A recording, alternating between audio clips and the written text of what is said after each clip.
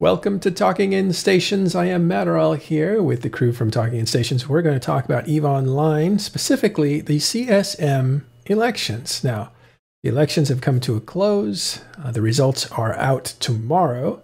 So what we thought we would do with some smart people is look back at last year, tally up the formulas on predictive models on who won with looking at CSM 15, and we're going to apply that to CSM 16 and see who we think are the winners. And we'll do that in just a minute. First, I'd like to say hello to my friend Rich. Good night and good morning, depending on the time of the world. We're also here with Shen. All right. And also from Talking in Stations, one of our new Talking in Stations members, this is Ren. Hello, hello. And Ren is represented by Adramil. You can see that front there. I kind of like this ship. Let me turn you down a little bit because you're super loud. So you can back off the mic a little. Just make sure. Okay. Let's get started with... we were going to do a little bit of news, but I'll just make an announcement about something that we recorded earlier today, and that was an interview with the guys from Poshfin, the Strybog, Kybernauts, Interstellar Triglavian Collective. These are three groups represented respectively by Moldavius, Opus Magnum, and Zeramus Plague. So these guys told us what their pain points were in Poshfin, and they told us what they plan to do about it. So they're doing a protest, destroying all their structures, sending a message to CCP that Poshfin is not working very well. Certainly not working for them in that they are under attack by N+1, which means blobs of fighters that they can't possibly take on, and they are just going to cut to the chase, destroy all their structures, and not worry about their structures anymore, and they don't have to defend those, so they can go on offense. Something along those lines. Check it out. It's a full hour with Triglavian guys. And now, for today, Rich, this is something we've been curious about. Now, a little conflict of interest, or we should say, we'll recuse Rich from speaking too much into this episode because he is a candidate for CSM 16 and was endorsed by Fraternity in a significant way. It was a big surprise that happened a few weeks ago. So we'll see what that's like. Ren has done some work along with Rich to take a look at what the last year results looked like and how they were achieved. And we'll take a look to see if that can predict who's going to win tomorrow. So Ren, let's see your presentation. All right, CSM 16. Can we 538 the vote? Yeah, 538 is a website for... Let me turn you up. 538 is a website for elections and statistics and that kind of stuff. It's 538.com. So we're going to do EVE Online version of that. So, first of all, how is the CSM elected? It's elected using STV voting. Hold on, I'm not seeing your charts. Sorry, what was that? I'm not seeing we're your still chart seeing being your broadcast. Dramil, yeah. When you share, you'll want to switch the share over to your presentation. Does that make sense? He turned it off. He'll turn it back on in a second. In the meantime, I'm going to fix a little sound issue. How's that? There we go. It works perfectly now. All right. Now it looks a bit more fancy. All right, let's go. All right, STV voting. Last year we had 36,000 votes and 10,000 unique votes. How do you make a sense of the mess? We use STV voting. So the advantage of STV voting over, say, the American system of first past the post is if you have a group of people where 45% want one person, say 40 want another, and 15% want a third candidate, the third candidate very, very rarely gets in. And that 15% is always underrepresented because first past the post, the 45% is always going to get to 50% faster than the 15%. Now, normal distribution of voters mean the 40% will get in as well, but that 15% will never get any decent representation in Parliament. So STV voting was invented to make a sense of that and to give more representation than for the smaller guys. That is probably closer to being fair. So what they do... Wait, give me a sec, I just had someone at the door. Did he say someone was at the door? Yes. They always come knocking right when you start doing your presentation. By the way, we'll if we have links, we'll give them up so you guys can see the stuff. I have to say, this election and the wait for the results, it terrifies me. It's the longest few days I've ever had to wait for quite a while. I hope I don't have to have this kind of wait in other times in my future. When you become a father, it'll be worse, but don't mean to scare you. Well, so let's get something out straight. So when can we know the result, Mataro? The results are coming in tomorrow. CCP will do a presentation. I don't have the hour, though. Do you? It's Friday, probably around... I don't either. Yeah, probably around 1800. I'll see if I can track that down while we're sitting here waiting. But presentation last year was really interesting, and I encourage you to watch it if you can live. It literally is a horse race because the way they did it last year, and it was CCP Aurora that put it together, was a slideshow. And so for every slide, it was a different round of voting, and she drew arrows so you can see where the residual votes went, which was really amazing because you could then see when somebody either got into office or was knocked out of competition, those extra votes went to the next person. And so she would illustrate how that actually happened. And it was very interesting. And I imagine they'll do something similar. See if I can actually ask someone for the actual times that they're going to do it. But make sure you're watching CCP TV, or maybe we'll actually bring that up, and maybe they have it on their schedule. Let's see. Matterall, I believe Ren needs to be moved back in. Oh, thank you for telling me. Matterall, I believe Ren needs to be moved back in. Oh, thank you for telling me. Oh, hold on a second. That was a recording that came up, so I thought you asked me twice. I was like, I'm getting to it, dude. I'm getting to it. But Ren, you're back in. Just go ahead and share your screen, and we'll get started again. Sorry about that. Delivery I've been waiting for days and days for. Yeah, I went to look at CCP's schedule, and they're actually restreaming us, and so it came up. So I'm looking at this week, and I do not see it on their schedule. So I'm not sure when tomorrow, but we do know Friday is the results for CCP TV. All right, let me grab your... All right, take it away. I have to look at these numbers with, red-tinted glasses. Rose-tinted. It's rose-tinted, red-tinted. Well, these ones are nice and red-tinted, but they terrify me. Also, Ren has been torturing me with the numbers, telling me what could possibly happen and what might not possibly happen. Okay, so I didn't actually make the spreadsheet. Someone, nice person, provided it to me, and what they have done is they've taken all the votes and split them up into who those votes are. So how do we do the STV? Well, first of all, we tally all the votes. So Merkel Chen had 5,325 initial votes. Gobbins had 3,700. You go through all the candidates and work out all their first preferences. There's 36,000 votes. We're looking for 10 candidates. So we take those 36,000, we divide it by 11 because we want 10 plus 1, it's 11. So you need 3,200 votes and change to make it in.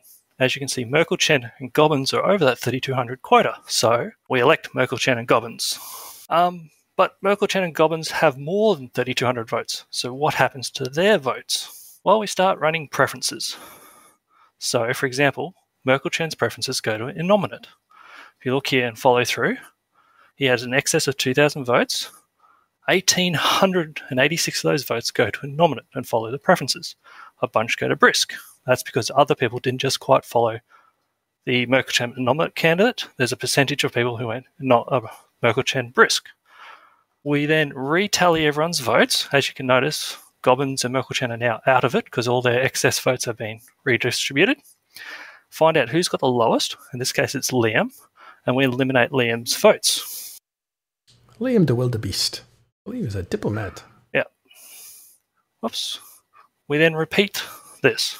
But when we originally tally them, all the votes go to the best preference still alive. So if we look here, we had 10 votes from Liam that went to Juventus. And if you follow down, when we tallied in the first round, we had 1375 going to Juventus.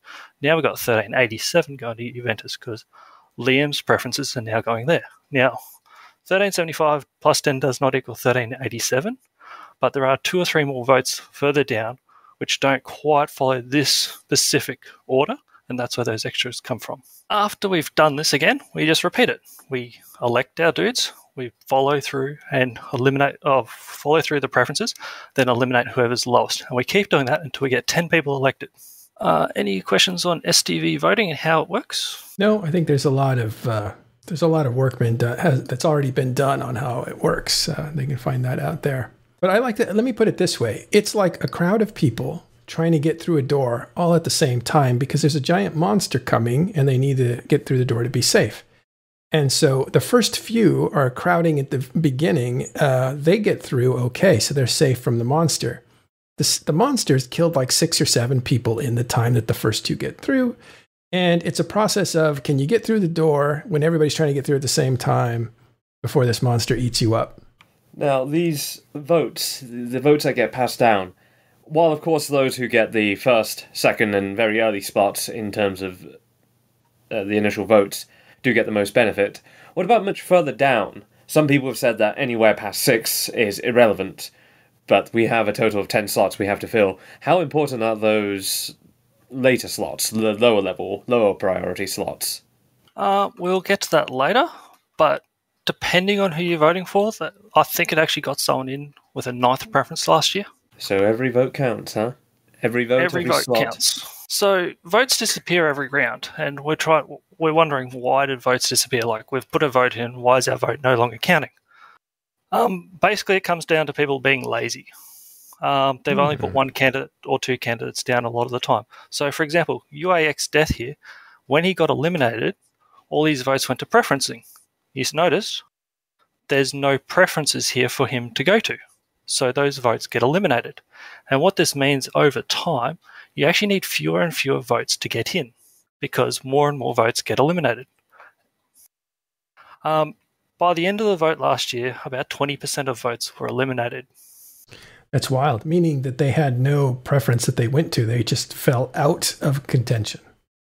Yep, so they either had no live preferences left.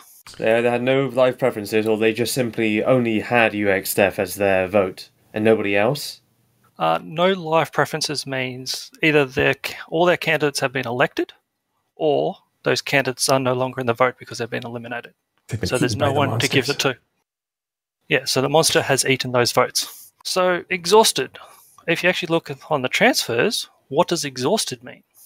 Well, if you look here, Maria has 1,476 votes for Maria, Gobbins, Stadio, Kenneth, Loresto. But she's also got 470 straight for Maria. So when Maria got elected, almost a third of her votes that were in excess don't have a second candidate. So they get exhausted. And they, again, get in by the monster. Oh, into dust. Yes, into dust. Rich is looking at those thinking like, what a waste. I could use those. Yeah, they're the frat votes. So, Rich, those are the ones you want to have actually put down multiple candidates. I hope so. All right, so who's going to be elected?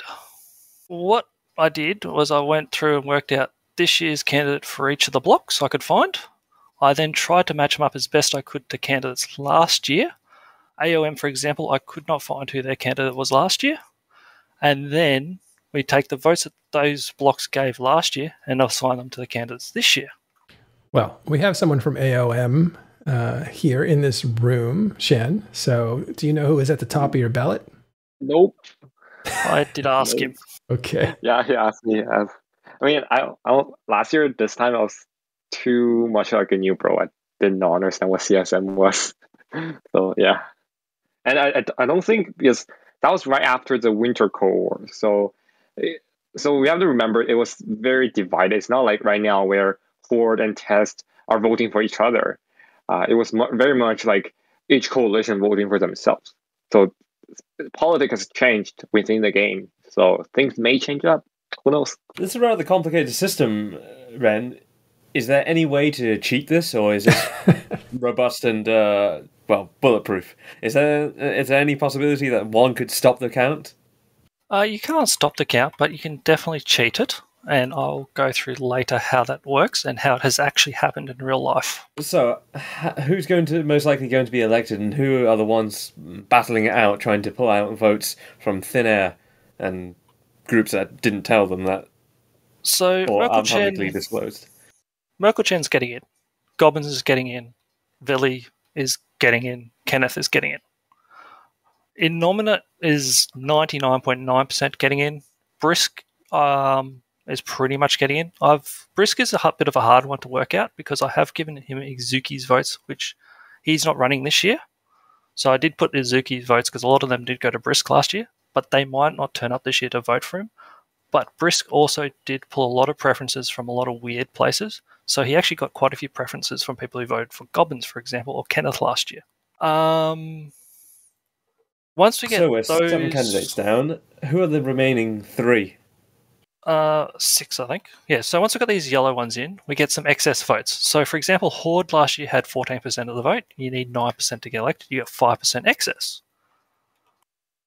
Test had an excess of 1%. Brave had 2% of the vote. And once you start working out Kenneth's, all those extra stuff, you get about 5% between NC, PL, and FRT. If you look here, a lot of those guys put ProGod second. So when you start looking at it, you go, there's 13% of the vote here. ProGod only needs 9% to go in. He's likely to get in. So we can put ProGod down. 13% minus 9 gives 4%.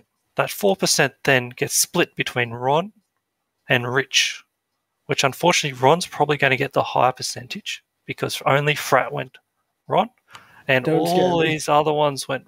only Frat went Rich, and all these other ones went Ron. And as it's done proportionally, most of them are going to go to Ron. Oh, that's terrifying. I love Ron as a person, but his CSM policies are not my bag of dirt. Well, Ron has a long way to go to actually get in. So I've given him about 4%, but this is assuming perfect preferences, which, as we've seen, preferences get exhausted. So he won't actually get the full 4% filtering down, and he still needs to get to 9%. There's a lot of votes between 4 and 9%. So he's got a good shot, but I don't actually think he's going to get in. Let's continue and come back to why that might be. Okay, so Mike, for example, Mike got in pretty easily last year. Mike Azariah. Yeah, and I suggest he's probably going to get in. But there is a little bit of a kink in Mike's path to get in, is he got a lot of Icarius's hand-me-downs when Icarius got eliminated. Icarius isn't in this year, so are those guys going to turn up to vote? Well, Icarius represents the group in HiSec, right? He's the leader of that. Silent Co. Yeah, yes. And they're a huge voting... Well, I don't know if they're a huge voting block, but there are a lot of characters in that group. They're huge, but whether or not the majority of those characters can vote is still up to speculation. I haven't heard from Silent Co. At least I haven't seen any public announcement of who they are backing this year, so I'm not too sure what's going to happen with Icarus's former voting block from the previous year transferring to this year. The other interesting one is Torville, who got in. Now, Torville's a streamer. Can we say that Ron potentially might get some of his votes? Maybe, maybe not. I'd potentially say that Ron's streaming audience is more Goons Pappy, and if they're Goons Pappy, they're probably already accounted for over here and actually won't vote for Ron as a streamer straight up. So Ron, he's got a path, but I'm not sure he's going to make it. We've got and also back to the Silent Co, just a quick point. A lot of times you see a lot of nullsec people, they have their out in a lot of this HiSec alliances that has no war deck. So the question really comes in of how many actual human beings that only plays in HiSec. One last thing on Icarus. Icarus, again, being the CEO of Silent Company, when he ran last year, he got a certain percentage. That's what we're looking at here. I have heard that Dr. Spod might actually get a lot of those votes. I'm not sure at what position, but a pretty high position. So that is interesting if it works out for him that way. Anyway, go ahead. He's been apparently given a massive injection of votes from a mysterious third party, but he's also wondering if it will be delivered, if he's actually going to get it. I'm terrified of the prospect as well. Bren? So, Hard Knox was the best wormhole candidate last year with Izuki. Lorenzo had only 3% of the vote to begin with, but he got almost to 9% by the time he got in, with different preferences for filtering down. He was actually last eliminated. Now, Hard Knocks don't have a candidate this year, so potentially those votes are going to go to Teddy. So Teddy's one we can put down as potential. Let me just make sure that people understand that Hard Knocks, their candidate is not Izuki, or was not last year. It was Laura Secco. Yeah, so Hard Knocks is Laura Secco, but Izuki was the other wormhole candidate. Izuki's not running this year, and Laura Secco's not running this year. The highest profile wormhole candidate I could find was Teddy. So potentially those votes will filter to Teddy, so Teddy potentially could get in. but I don't think he's going to quite get there. I think wormholes need to get a little bit less tribal, start concentrating more on what they agree with and what they don't, and less on what they disagree with to be able to get people in.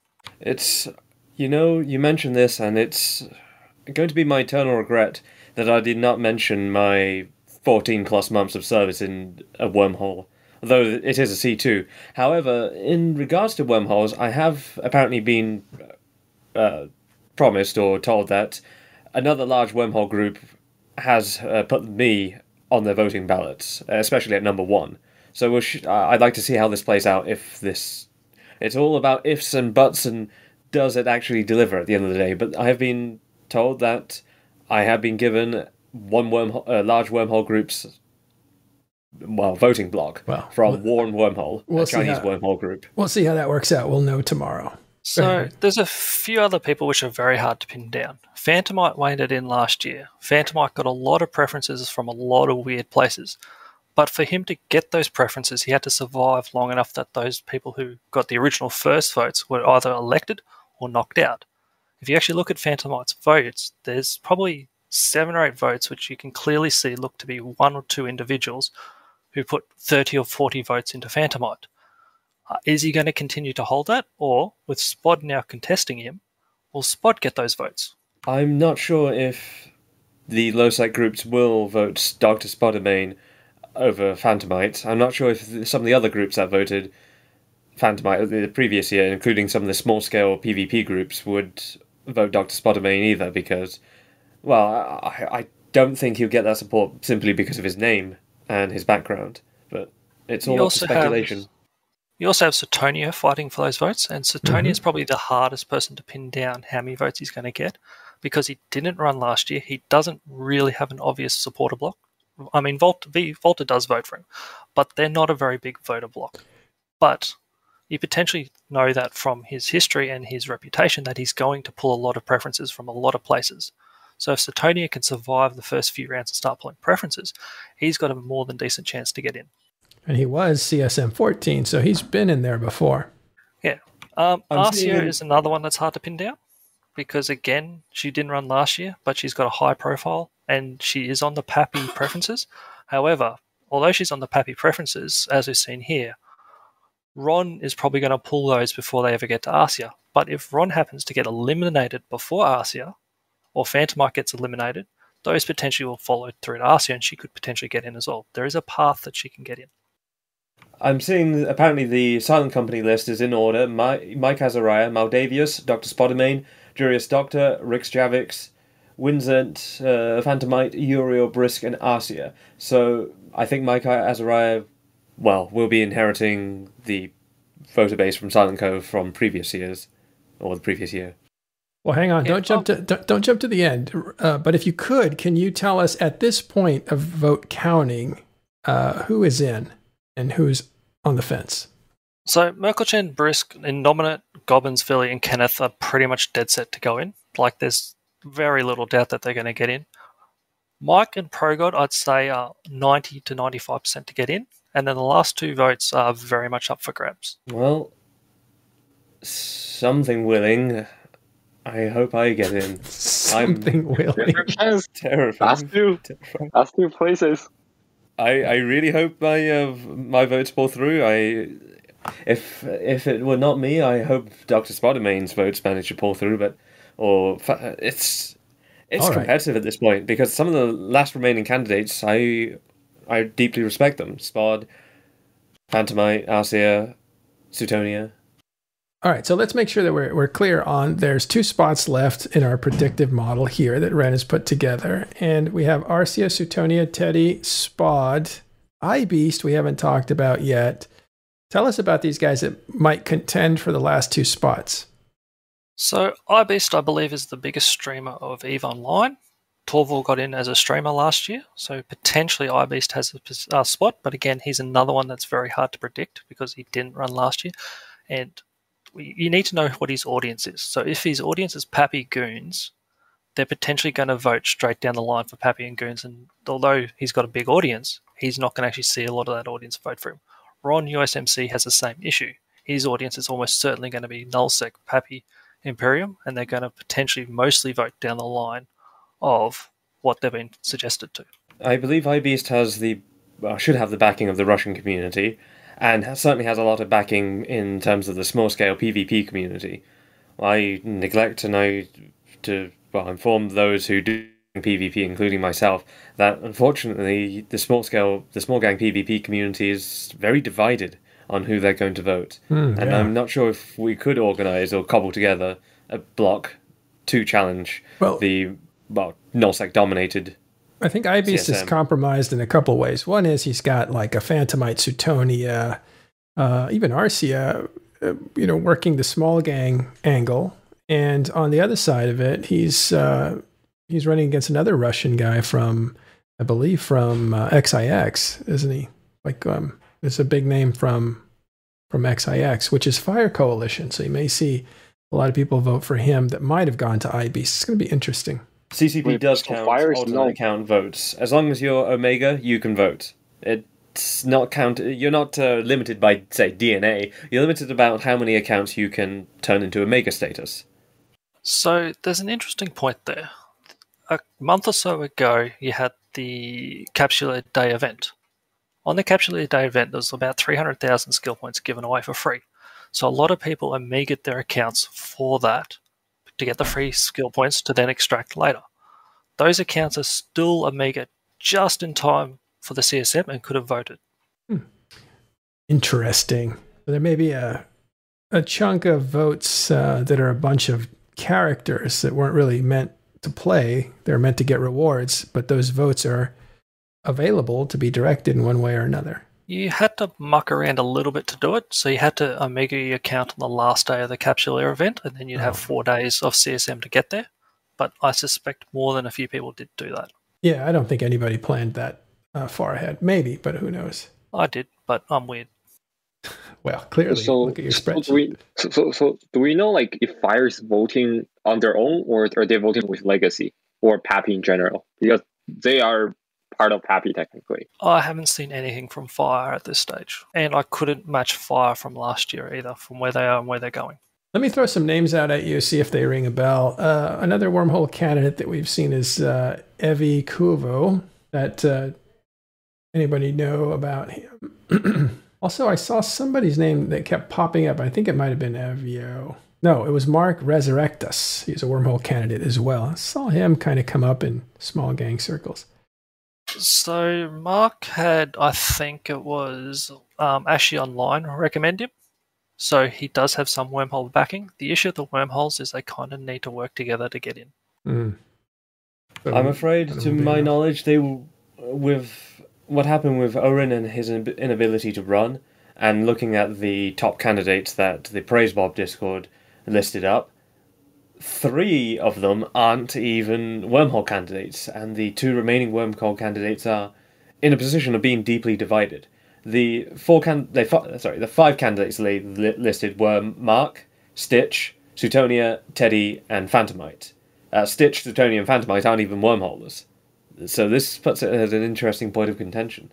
To my knowledge, Stitch is more of a battleship brawler. He's a well-known small gang player, but I'm not sure of his voter base. And as for Teddy and Mark, unfortunately, I believe with the case for Teddy, there is a good chunk of wormholers who will refuse to vote for him, which is going to be a point of contention. I'm not sure about Mark Resurrectus. I compared to, say, Loraseko, I knew who Loraseko was and I knew who Teddy was, but he seems to be a lot newer, and I don't know how much of a supporter base he'll get in this election. Well, it doesn't matter. They all have to work together in order to get a candidate over that. What is it, 5%? 6%? You need to get to 9% officially to get in, but it's actually closer to 7. Right. They do have the votes. So wormhole candidates. It's 9% when you first start, but it gets lower and lower as time goes by. Is that what you said? Kind of. There's something I'm going to show a bit later. Okay, go ahead. So the wormhole candidates definitely have enough to get someone in, but Azuki needs to agree with the Hard Knocks guys, and I don't see that happening. So wormholers just need to start realizing that they've got enough in common that they need to work with each other and stop focusing on their differences before they can get anyone in. They have to vote their interests, and their interests completely collide in some ways. So it's better that the other camp doesn't get their wormhole candidate in than it is you get someone in there to represent part of your interest. I think that's what needs to be understood. It's not like, hey, we're wormholers before we're anything else. I think getting someone from Hard Knocks would be a terrible thing for people in the Exuki camp, we'll call it, and the other way around as well. So the question is then, if you don't have a wormholer in who does the advocating on wormholer's behalf, would a wormholer rather Vili advocating, or would they rather Azuki advocating for him? Well, potentially, I'd say Azuki is better choice for him. The joke has been it's been Brisk because he's the one that brought up like, hey, you guys are going to squash the wormholers on this one thing. But he was kind of laughed off the stage by wormholers and it's become a meme ever since. But it's not an issue of Nullsec representing wormholers. Nullsec doesn't really care about interfering with wormholes. It's just that they have their advice that they give, and if it actually hurts in some way wormholers because there wasn't a candidate there to protect their interests, I think that's what we've seen in the past actually happen. But what you might have is someone from Poshvin, or you might have someone who's a low-sec candidate, like a Phantomite in this last session of CSM, partially represent their interests because he's familiar with some of the tactics that they use, because he's a small gang guy, and wormholers are basically small gang with some mutations. Put it nicely. I think for the case of Phantomite and the wormhole vote, it becomes this really awkward and interesting conundrum where people are not voting who they support, but they are voting for who they don't support the least. Somebody who it's not somebody they vote that they love, it's somebody that they vote that they hate the least, or they dislike the least, or has even the slightest amount of similarity to them, and it puts them in this really awkward area where the candidate they're voting for doesn't actually know much about wormholes, or not enough to be qualified as a proper full-blooded wormhole noble. Alright, shall we move on? Yeah, let's move on. Yeah, I think we should. Alright, so sixth preference. Is there a value in the sixth preference? What is it? First, describe what the sixth preference is so we all know what it is. So Vili straight up said that there's no value on the tickets past 6. It's our Discord, actually. Yeah. So you put your candidate 1 down, 2, 3, 4, 5, and 6 is the 6th person you want to go in. Then you go 7th, 8th, 9th, and 10th. A lot of people have said 6 to 10 are actually useless. I tend to disagree. So from last year, if you look at the pre-elimination tally right at the end, so this is the last one that went in. Torval had 25.58. Lorenzo Secco had 23. So Torval got in by about 250 votes. If you look over here, Torval was 9th on the Imperium voting calendar. And if you follow here, he got 177 directly from the Imperium voting. So 177 of those 250 that got him in came directly from the 9th candidate. Now, this one specifically didn't quite get him in only on the 9th preference, but you can see that there's very much potential that the last 2 spots are going to be decided by spots 7, 8, 9, and 10 on someone's ballot. Don't scare me. Also, this is heresy. Do not let Laura Secco know about this. The last year's loss and everything and what's happened this year have... I'm sad to see that Laura Secco didn't run this year. I think if he knew about this, oh god, I don't know how he'd feel. That's heresy, hun. But I think the point here that you're making, Ren, is that way past the 6th spot, your 6th preference, way over into the 9th preference, you still had 177 votes coming from the Imperium, which is a big group.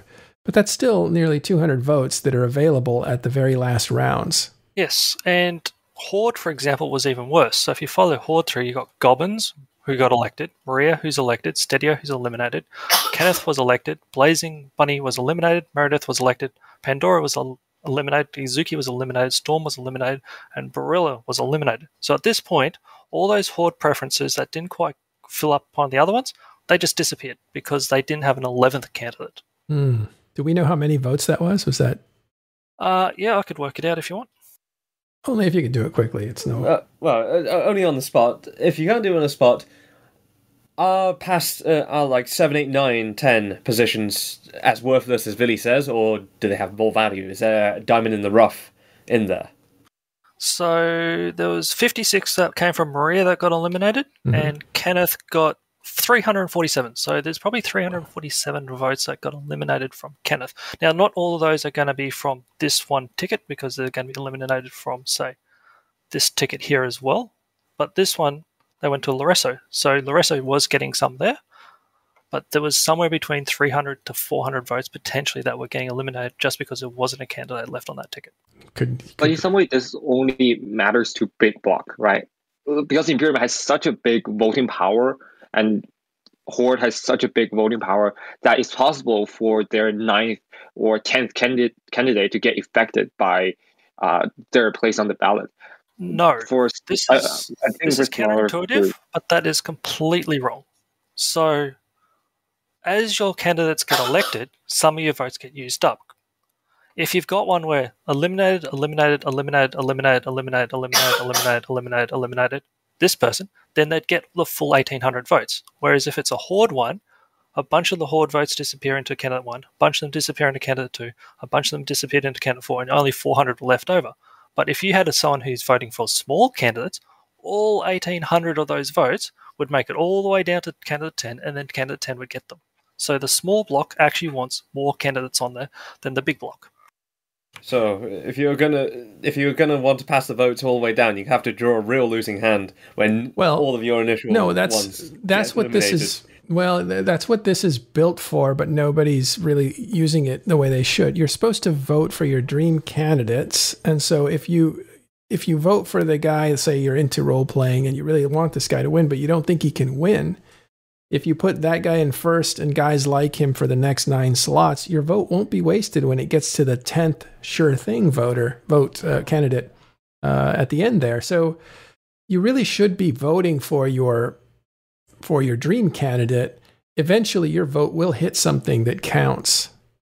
Doing it the other way around, I think, is when votes get wasted. Yeah, so potentially, if you wanted to do it this way, you'd vote for, say, an Arcia, if you're in Pappy, and then go Gobbins all the way through, so that your vote for Arcia counts, and eventually if Arcia gets elected, then your vote just goes into Gobbins and follows the Pappy line down. But Arcia will hold those votes for a long time and potentially will get in because of that. Yeah, and if she gets eliminated early for whatever reason, doesn't the vote still get used by Gobbins? Yeah, the votes just still pass down to Gobbins, so Gobbins will still get those votes. Only if he survives, right? Yeah, only if Gobbins survives, but Gobbins is going to survive. He's a survivor. Well, Gobbins will get elected immediately, so... Yeah, we all hope TIS candidates get in there. We'd be very excited to have any of them, but all of them would be great too. Okay, man, what else we got? All right, so what happened with Kenneth last year? Kenneth is probably the most interesting person to get in last year. Yeah. By the way, watching this live, we watched Kenneth's numbers go up and up and up, and it was very much a horse race. It was very exciting to watch him. He was actually the one candidate I endorsed last year, and watching him actually perform in this horse race, watching it live, was amazing. And that's why I think you should watch it tomorrow when all this gets announced for this year. Go ahead, Ryan. Sorry. So Kenneth and Blazing Bunny actually did the smart thing. So NC and PL made a deal with each other to preference each other. So if you look here, Blazing Bunny, Kenneth, Maria, who got elected, so that doesn't really matter. Gobbins, who got elected, so that doesn't really matter. Blazing Bunny. What it means is they're basically in a 2-horse race by themselves. They ignore every other candidate in the field, and whichever one of those guys who are left at the end gets all the preferences. So if Blazing Bunny goes out first, Kenneth gets the preferences, and vice versa. If Kenneth goes out first, Blazing Bunny gets the preferences. And what happened was Blazing Bunny got eliminated, so Kenneth got a whole heap of votes. The interesting part came a bit later. Those votes were not enough to get Kenneth elected. So, if we look up here, we got Maria Taylor, Gobbins, Stedio, Kenneth. But we've also got, missed it here. So Maria had a huge proportion of her votes going just to Maria. So about a third of her votes, give or take a little bit, go just to Maria and have no follow-down candidates. Whereas up here, Gobbins has a whole bunch of votes, But you look all the way down here, you get Gobbins, so it's about 1/20th, so about 5%, 4 or 5% Gobbins votes had no preferences. So what was happening was Maria wasn't getting elected at the start of the round straight up. So she was getting Gobbins preferences. 1,800 Gobbins preference went to Maria, 1,177. Maria then easily got elected with those preferences and sent preferences to Kenneth as well. So she sent 700. So between Gobbins and Maria, you've got about 900 preferences going to Kenneth. But you've got a huge amount of people getting eliminated and all sorts of things. And the reason for this is 3/4 of Maria's votes were directly coming from Maria, and 1/4 or so was coming from preferences from Gobbins. So when they started pushing those votes down the chain, 3/4 of the preferences followed what Maria wanted, and only 1/4 followed what Gobbins wanted. On the second last round, enough candidates or votes got eliminated that we said exhausted before, that Maria got in on her own steam without Gobbins' preferences. So instead of a bunch of those preferences being eliminated because Maria has a high elimination factor, we go from here, where Kenneth's getting 220 plus 700, so he's getting 920 preferences, to now he's getting 1,400. So he's picked up basically 500 preferences just because Maria was getting elected straight away, and Gobbins wasn't splitting preferences with Maria further down the field. And that specific moment is when Kenneth got elected. If that didn't happen, there was a potential that Kenneth wasn't actually going to make it. That's a scary thought. What's the lesson here to be learned from that? CSV is quirky as hell. Well, what should be the best practice for a voter in the future? Use all your preferences and don't have the exhausted ones. So if Maria didn't have that such a big block of people who got immediately exhausted, this in other wouldn't words, happen. she had no backup people after they voted for her. Yeah, they had no second, third, fourth preference. That's bad, fraternity. That's on you. But go ahead. So if she didn't have that, you would have noticed this sort of ping. And what you will notice is this is where Goons shine the brightest. Goons have had over 80% of people vote for their main one, by far. Horde has 50%, which is pretty decent, and the rest of them are not anything close. So this is where Goons win CSM, and this is how Goons win CSM, is because people follow that list there to the death, down to the 10th. They don't waste votes like Maria here. Only got 470 there. You won't even find Merkel Chen having just Merkel Chen until you get to like 30 or 40 votes. Like people, even down here, 56, they're following the list. So put your 10 candidates in is the biggest thing. Don't just put one. Got it. So fill in the ballot. That's all for now. There are some interesting points that we can go through in terms of where Phantomite got votes from. But I'm not sure you want to go that rabbit hole. Yeah, where did he get votes from? He got votes from all over Matterall. Let's find out. I'll bring this back up. So, if you look here... Sorry, the clarity is not quite there. The bottom half of the graph looks good, though. But all right, so Phantomite... This is the full list of the first vote. Phantomite here got 1,467. But if you look on the actual vote list, Phantomite got 180 just for Phantomite. And then he doesn't really get much. And then you got 92 here, which is Phantomite, Loresso, Insidious. And then you follow down, again, you get Phantomite, Kenneth, Mike Azario. Now, this is a pretty weird voting combination. Mm-hmm. We keep following down to Phantomite, Stitch, Kalen. That makes more sense. But again, it's a fairly weird voting combination because there's nothing else there. That's low sec voters. I mean, small gang. The one thing you've got to understand about this is there's 40 candidates and 10 positions. The chances of getting people to vote match is about the same as winning the lottery.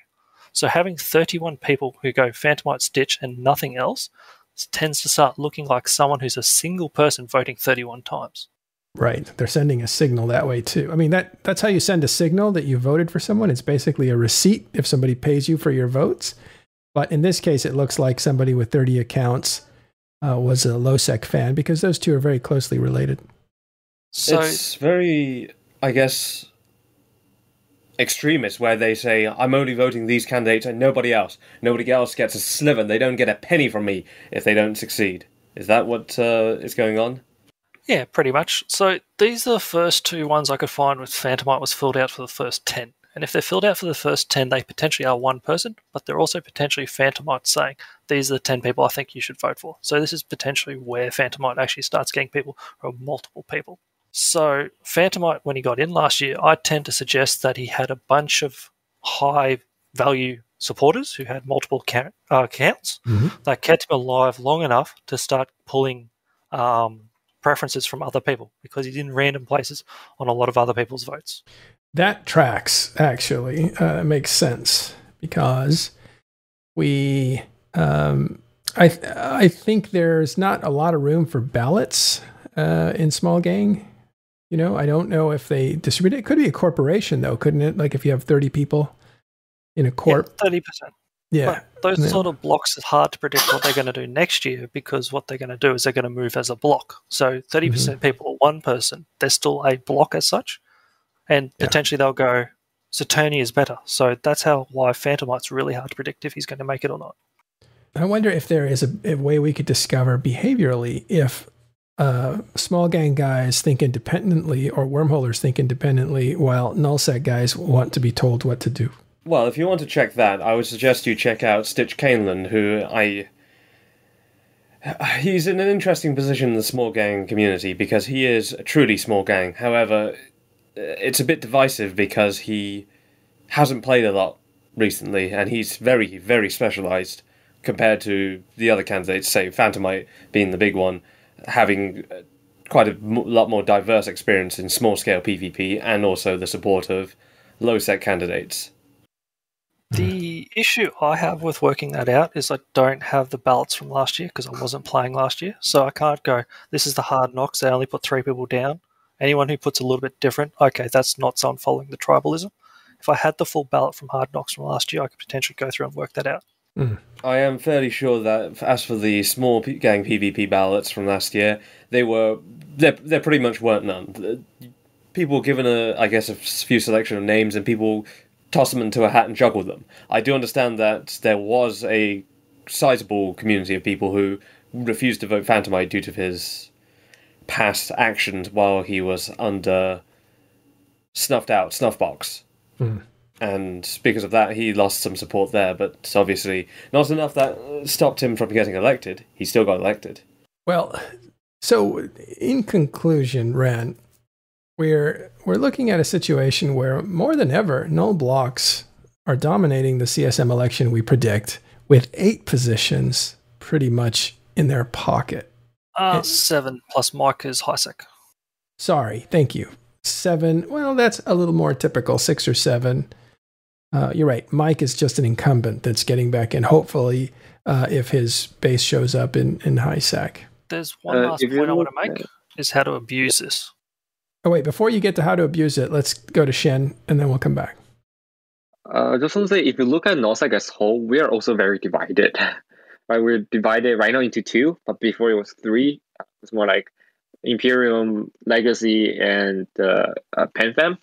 But the thing that's different from null block to small gang to wormhole is that we have a very high base of population. We have a high number to start with. So even though if we're divided into, let's say, 3 or 4 blocks, we still have that number compared to, let's say, wormhole or small gang. Mm-hmm. Okay, Ren, how do we abuse this system? So this election technique is actually used in Australia for the Australian Senate, and it was abused very hard about 6 or 7 years ago. So the Australian Senate has 6 candidates go in. Instead of 10, we got 6. And what was happening is you get 3 from one party, 2 from another, and the 6th candidate is a bit of a toss-up. Sometimes it goes 4 from one party, 2 from another. Sometimes it goes 3 and 3. Sometimes you get an independent in. What a bunch of small guys worked out very quickly and started working out together was as long as they preference each other before the nullsec ones. So the Australian one's a little bit different. You had infinite preferences. You don't have just 10. They have infinite preferences. So what the small guys worked out was as long as they preferenced each other first and then the 2 big parties are last, one of them is going to get in. They don't know who it is. It's a potluck. And as long as you're not last at any one point of the count, you'll keep going. So what happened was our mate Ricky Muir our mate Ricky Muir got in with just a primary vote of 0.51%, and he needed to get over 10% to get in. He needed to get to about 13 by the end, which he did, because all those preferences bounced around and bounced around and bounced around until he was the last man standing. And this is how high-sec, small gang wormholers can actually start abusing the system, is start working with their preferences and getting a block of 10 candidates together and going, we're going to preference each other. And they will get in because of this. This is what Pappy did this year. I think this is the first year I've seen an organized nullsec beyond, well, I mean, I've seen fragments of it. And with the exception of Noros, who went a little bit off the regular vote, you saw a lot of collusion between Pandemic Legion and CDOT, which is not unusual, but you also saw Horde in there. Still not unusual. But the more you look at Pappy with Test and everybody else, you see a real plan there where they have all put their own candidates at the very top, not unlike the Imperium has done in the past, but they're more or less 1 or 2 or 3 entities as opposed to 5 or 6. Yeah, and because they've done that, they're pretty much assured Pro-God Legend is going to make it on. Now, if Frat had to put Rich as first, there's a potential, and if Frat had followed the voting as well as they did last year, which they might not have because Maria is Frat and Rich maybe not quite so Frat, that Rich would have got in instead of Pro-God. So close, Rich. So, yeah, if Rich had been first... This is torture. This is torture. You poor man. Yeah, I'm sorry, Rich. But as being second candidate, his potential chances of getting in is going to be a lot less because they're going to start splitting and dividing votes a lot more. Yeah.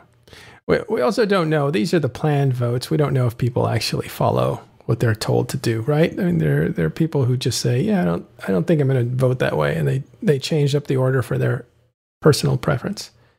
So you just never know. Yeah, it's interesting. You can predict it. I could probably predict which rounds a lot of their candidates are going to make it in. But I can't predict those last two. Those last two are the hard ones. Okay, so let's go back and review for this year the names again one last time. Who do we think is getting in?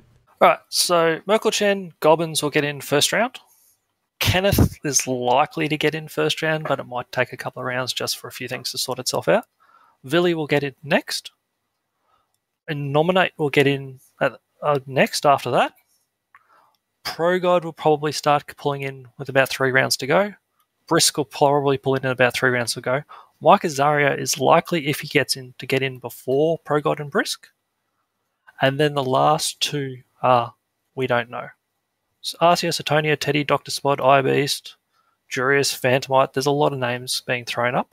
I'm not sure who's going to get it. It's the part of the voting style. It's kind of random. You don't even name me. Oh... Killing me.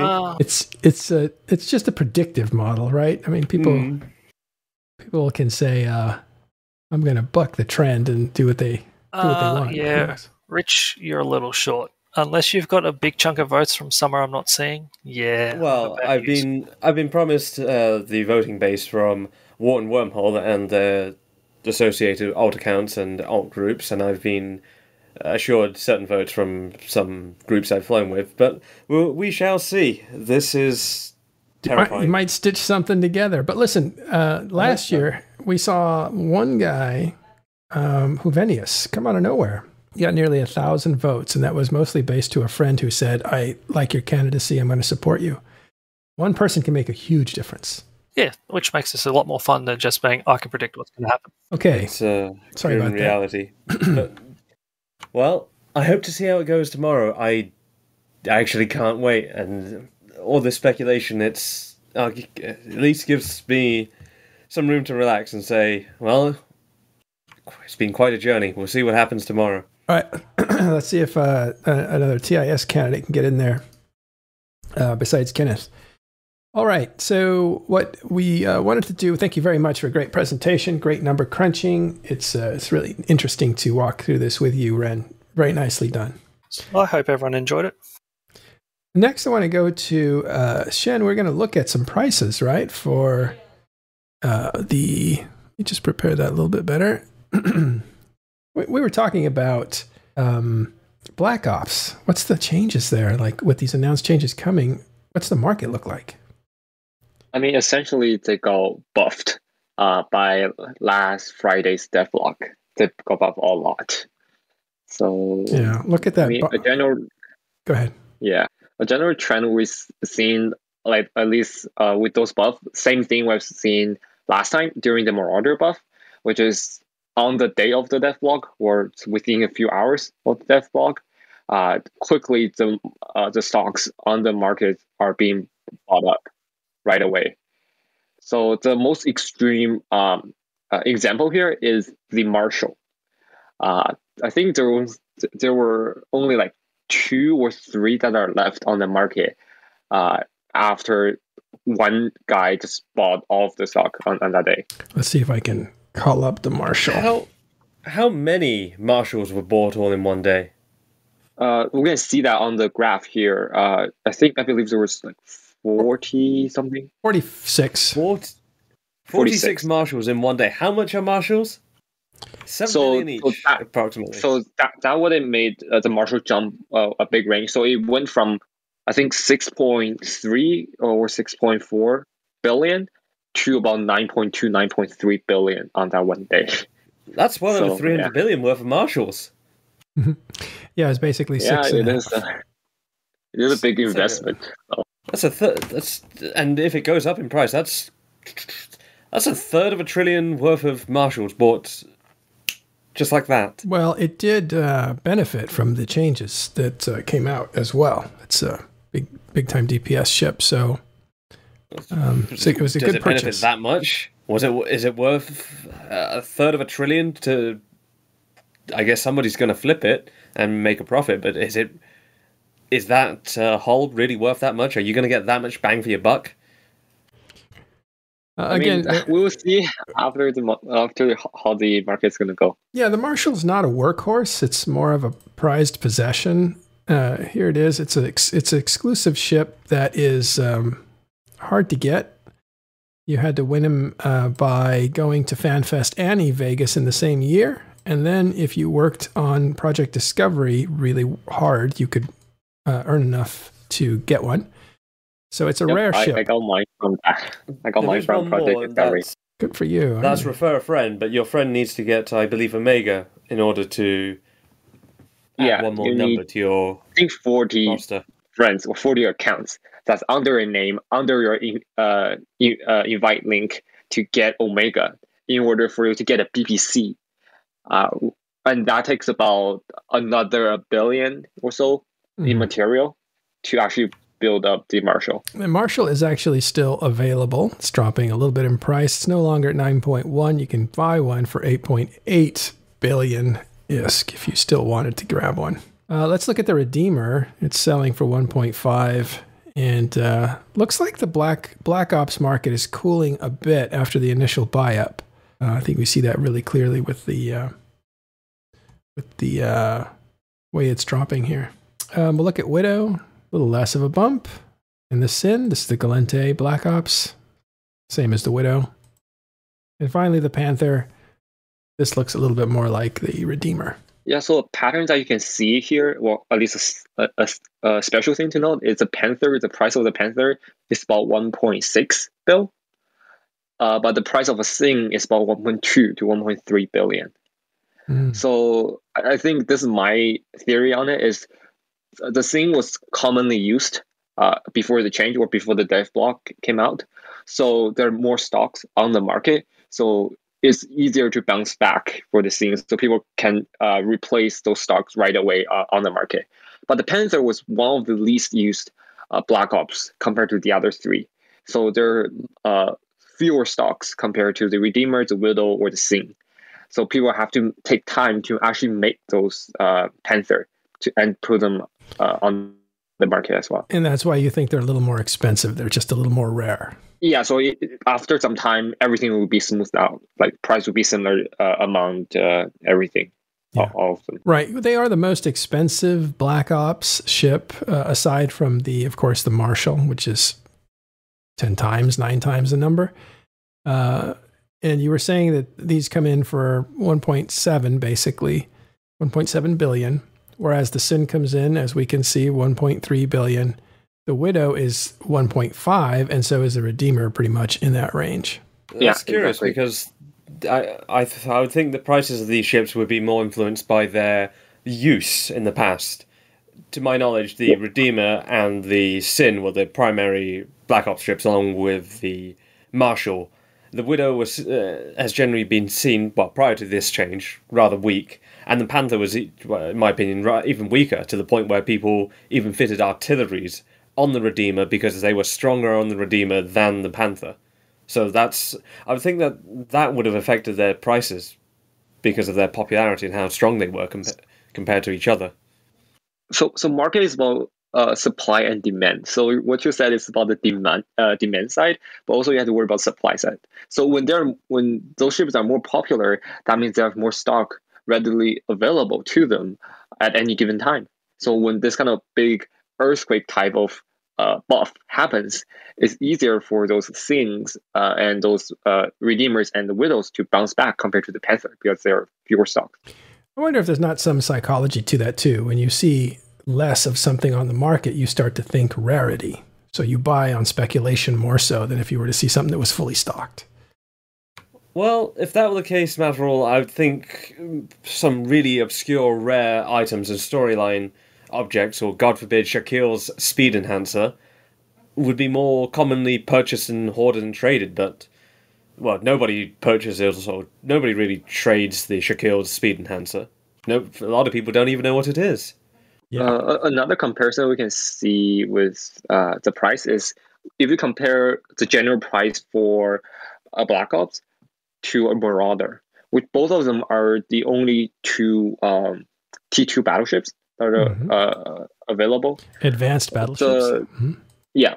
So the Black Ops is about like 1.5 billion, but generally speaking, Marauder is about 1.8 up. So there's a big gap difference between the Black Ops and the Marauders. Right. These are coming in at 1.7, 1.9. Well, surely it's all the popularity, right? Because with the Widow itself, while it is a powerful battleship, it is a battleship. It does have T2 resist and a lot of bonuses. It is actually not that great at combat. The Black Ops battleships are not that great at combat for their price compared to the Marauders, which are absolutely devastating right now and really powerful for what they do. Incredibly powerful. Yeah, it's about different roles within a fleet, right? Yeah, if you want DPS, go for... The Black Ops ships are made for hidden runs. They're made for assassinations. They're meant to go all in, while the Marauders are actually far more combat capable and have more generalized use. So I think that also affects the popularity. People don't really... the amount of uses you can have for a Black Ops ship is fewer than the Marauders. Yeah, but in some way, Marauders only most likely is about a one-time investment. If you do it the way that is intended, which is high-sec level formations. But right now, we're seeing a lot of Marauders in PvP, ESS, all kinds of stuff like that. Well, you can't really use a Black Ops inside of an ESS, and if you use it in a PvP scenario, it's awkward. It isn't that strong in PvP. It's at least not in the skirmish. So that's the thing with Black Ops. You can only do one thing. But for Marauder, you can do a few things.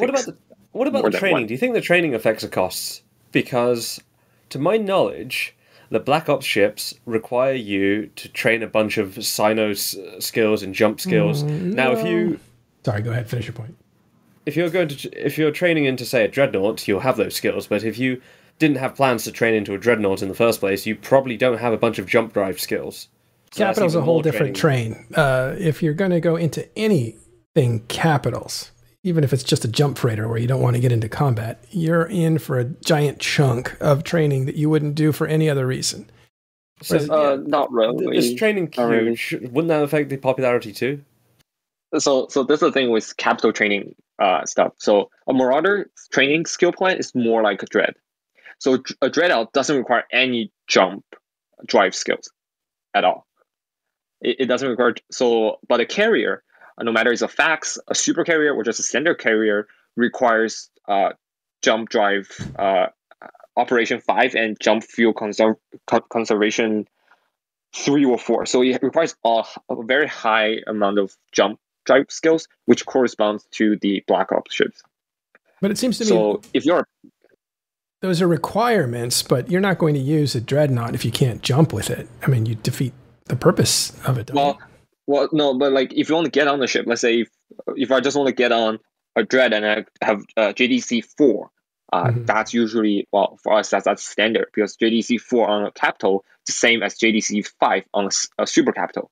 So you're able to go with a fleet. Whether how much fuel you're going to use, that's up to you, right? If you want to take the time in to train them, you can save more cost.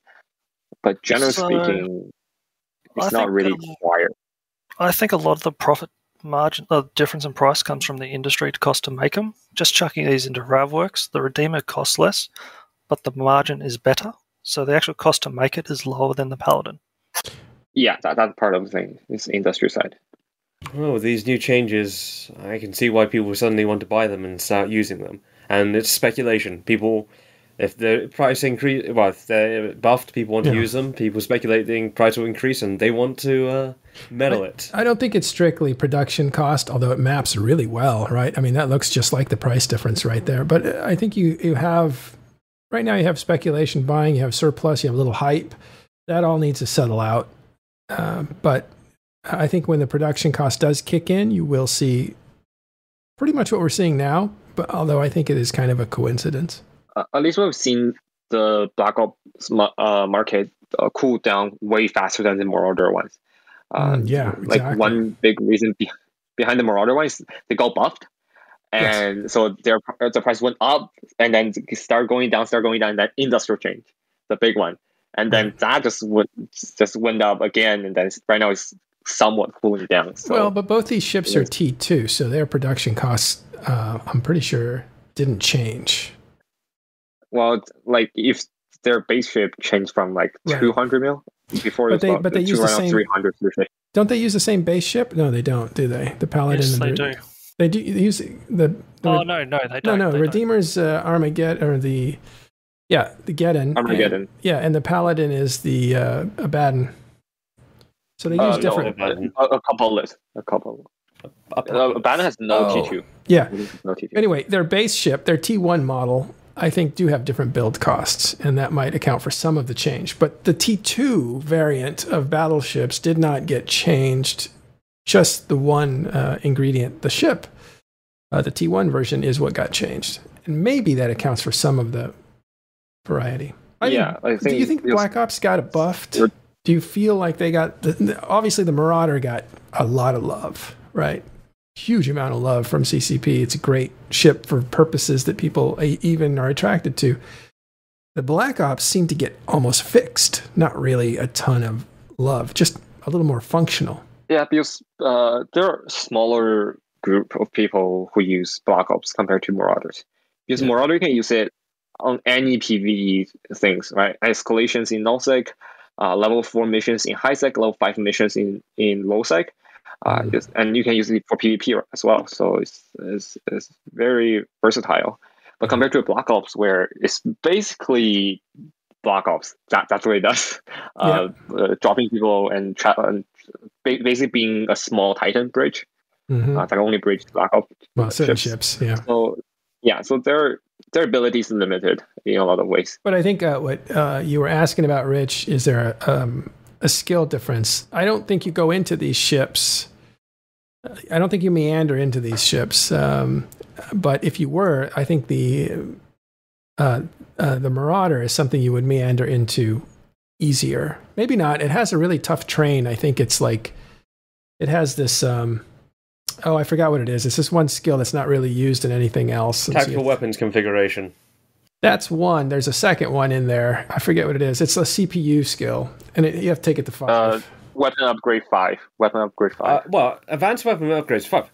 Of course I have advanced weapon upgrades. No. Everybody will have that, but there's actually another one, I believe. We should look up. I mean, the hardest skill for any of this T2 battleship is just that ratio battleship 5. that's the hardest one you need to train, because that one only gives you that the T2 battleship skills. Because for everything else, it's actually used somewhere else. But for battleship skill, that one skill is just only used here. Let me see. Perhaps the training changed. I thought that was something to do with the CPU. CPU management, it only requires 4. And that's nothing. So to get into a Marauder, you need energy grid upgrades 5 and That's advanced weapons upgrades 5 to get Marauder 1. I think maybe it was the advanced weapons upgrade, which is a tough train, but anybody serious about fitting will get that. It's very hard to train it up. It takes a long time, over a month. But it opens up Marauders to you, and I think by that time you're already into advanced stuff. So that path is going to be much more natural than a Black Ops path. I think Black Ops is you're veering off your normal path for some specialization because it has jump bridging capabilities and stuff. Yeah, like I can definitely see that, because that bridging skill only used in Black Ops or Titan. There's only 2 places that you use it.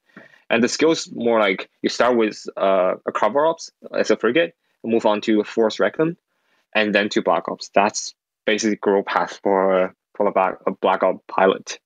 So for me, to train into a Black Ops ship, it will take me right now on my Rich Richmond account 86 days and 16 hours, compared to a Marauder 32 days. Oh, this is... well, let me check the skills to get into a Black Ops ship, but I'm fairly sure that all of these skills are requirements.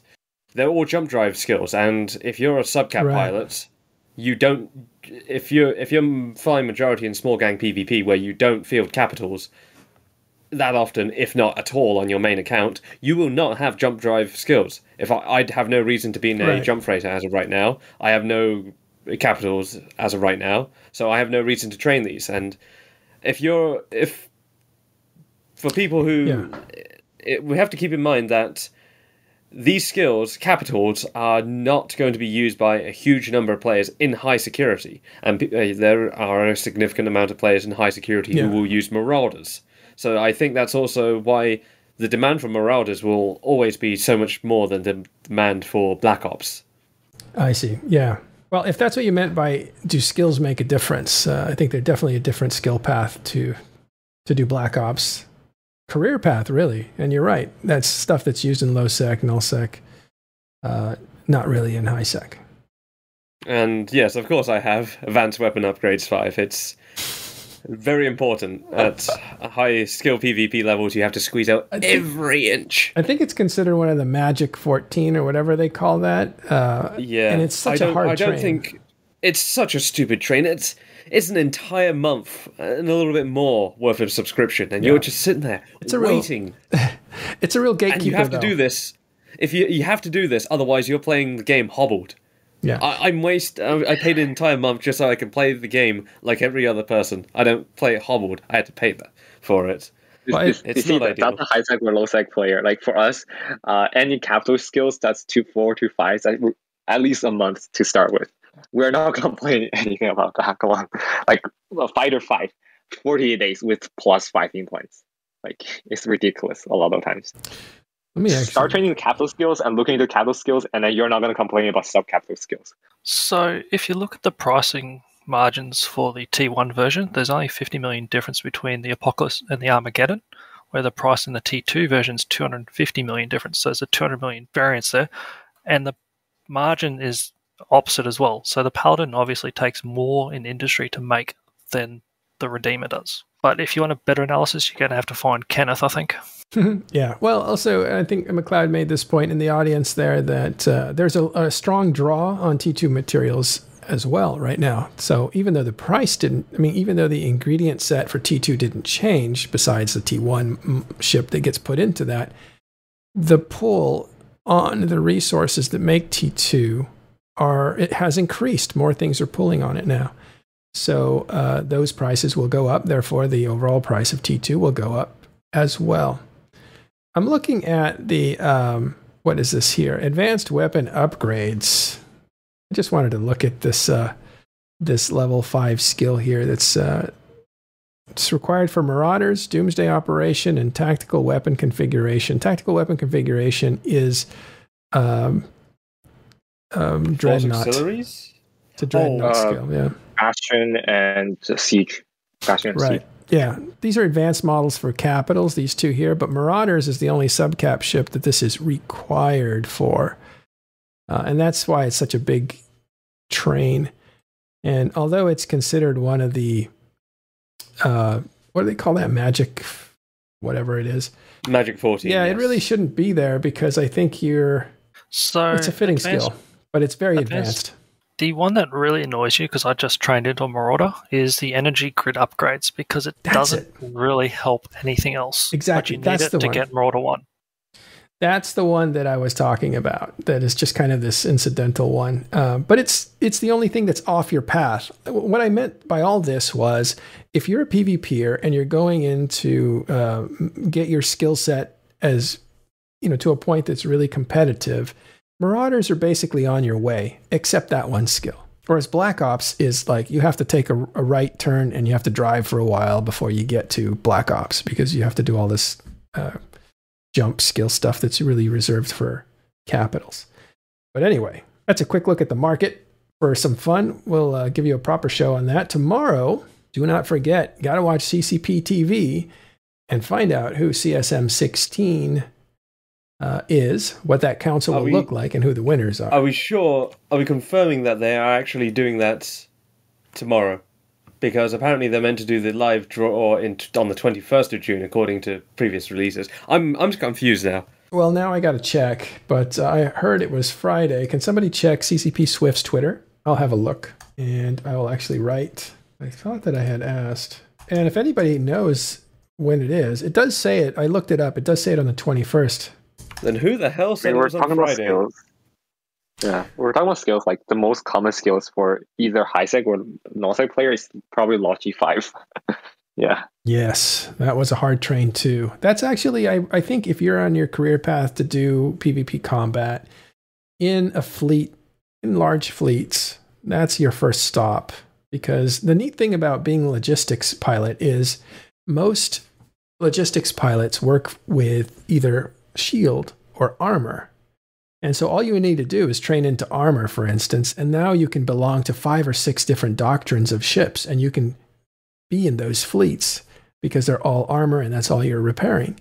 Whereas if you train into a DPS ship, you got to train into the ship, you got to train into those guns, you got to train into make those guns effective, and you got to train your tank at the same time and all that kind of stuff. So you become a lot more specialized. And then if your crew decides to run with a different ship than you're ready for, you have to sit out that fleet.